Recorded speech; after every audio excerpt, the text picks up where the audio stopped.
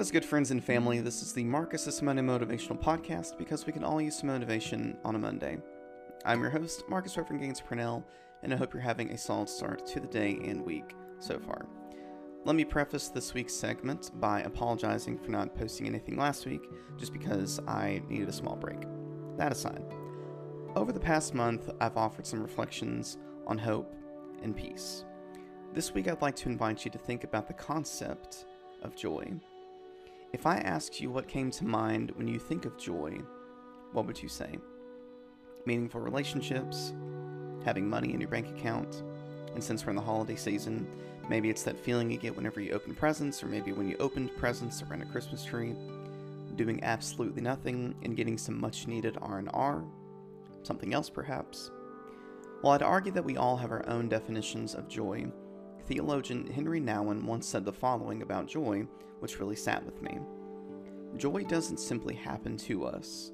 We have to choose joy and keep choosing it every day.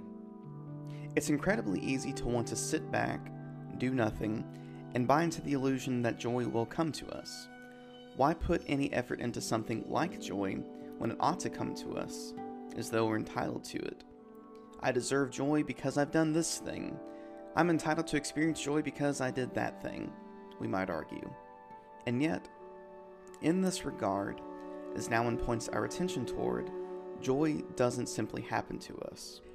How then might we choose joy and continue choosing it every day? Here's several things you could consider doing based on my life experience.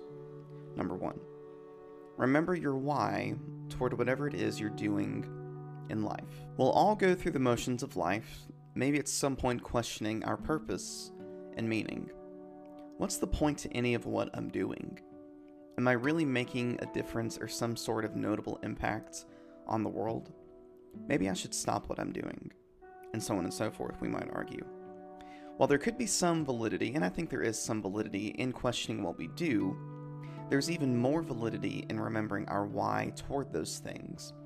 Maybe we could reframe those questions, or at least the questions I said earlier, to the tune of who and or what drives me to do what I'm doing. What am I aiming to do or achieve? What's the bigger picture toward what I'm doing? Not only could we find some sense of encouragement and motivation in this reframing process, but more importantly, we can find some perspective and maybe some sort of re-grounding toward our life's purpose and meaning. Number 2, practice the art of letting go. One of the biggest hindrances I've found toward choosing joy, or choosing to experience joy, is holding on to that which needs to be let go of. Now, I would bet money right now, I'm not actually going to do that, sorry, but I would bet money that you can name several things that you need to let go of.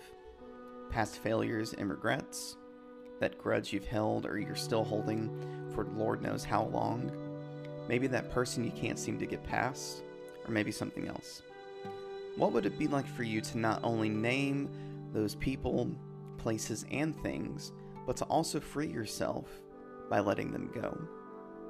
What would your life look like right now if you practiced letting all of that go? I can hear this right now. But Marcus, I can't let this go, you might argue. What if you could, though? How could you visualize a life without that person or that thing or place? Would you not only experience some amount of joy, a feeling of liberation, and maybe even a sigh of relief? Where in your life do you need to practice the art of letting go to experience joy? Lastly, adopt an attitude of gratitude. 1 Thessalonians chapter 5, verse 18, according to the ESV translation, tells us, "Give thanks in all circumstances, for this is the will of God in Christ Jesus for you." Making the conscious choice to give thanks, to adopt an attitude of gratitude, is choosing joy in and of itself. I would argue that the people who can find even the smallest of things to be thankful for are some of the most joyful people in existence. A bed to sleep in, access to something like Wi-Fi or social media, and even heat or means of transportation. Maybe you know someone like this. To adopt or begin adopting this attitude of gratitude, ask yourself, who and or what am I thankful for? How can I express thankfulness toward those around me and even toward myself? You might even follow in the footsteps of my pastor, as I've been doing, and write down at least 5 things you're thankful for when you wake up and 5 different things when you get ready for bed. The catch is, you can't name the same thing twice, which really challenges you, as it's challenged me, to pay attention and find things to be thankful for. Now, while these are just a few considerations that I've offered, whatever the means is, or might be, because English is the thing, I pray that you would emulate Henry Nouwen and make the conscious effort and decision to choose joy and keep choosing it every day. And with that, thank you so much for taking the time to listen to this week's MMM. I guess this is like an announcement, I suppose. Sure, we'll call it that. In the coming days, be on the lookout, later this week, for another segment, 2022, a year in review, which you could surmise will reflect on this past year.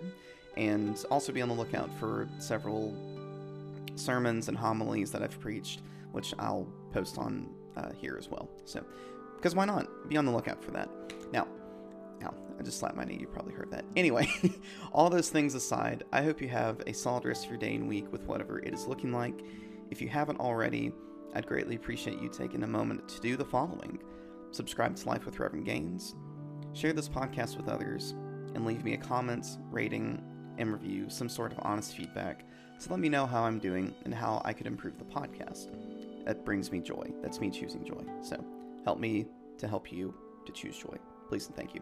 Anyway, speaking of other joy-filled things, you can also follow me on Instagram at Reverend Gaines, all one word, for more bits of motivation and encouragement, and maybe some joy if you're into Buddy the Elf. If you do follow me on social media, you know what I mean. Other than all of this fun stuff, joy-filled stuff, this has been the Marcus's one. I'm such a dork. This has been the Marcus's Monday Motivational Podcast, because we can all use some motivation on a Monday. Peace be with you, friend.